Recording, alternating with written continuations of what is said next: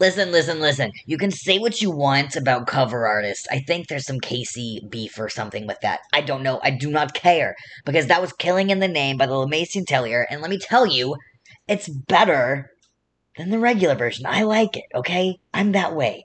Coming up next, we got Down by the River by, who would have guessed it, the Dirty River Boys. And then I think we got two returning artists, the wonderful Peggy Lee bringing Johnny Guitar, and the wonderful Barbara Dane bringing I Hate the Capitalist System. Hell yeah.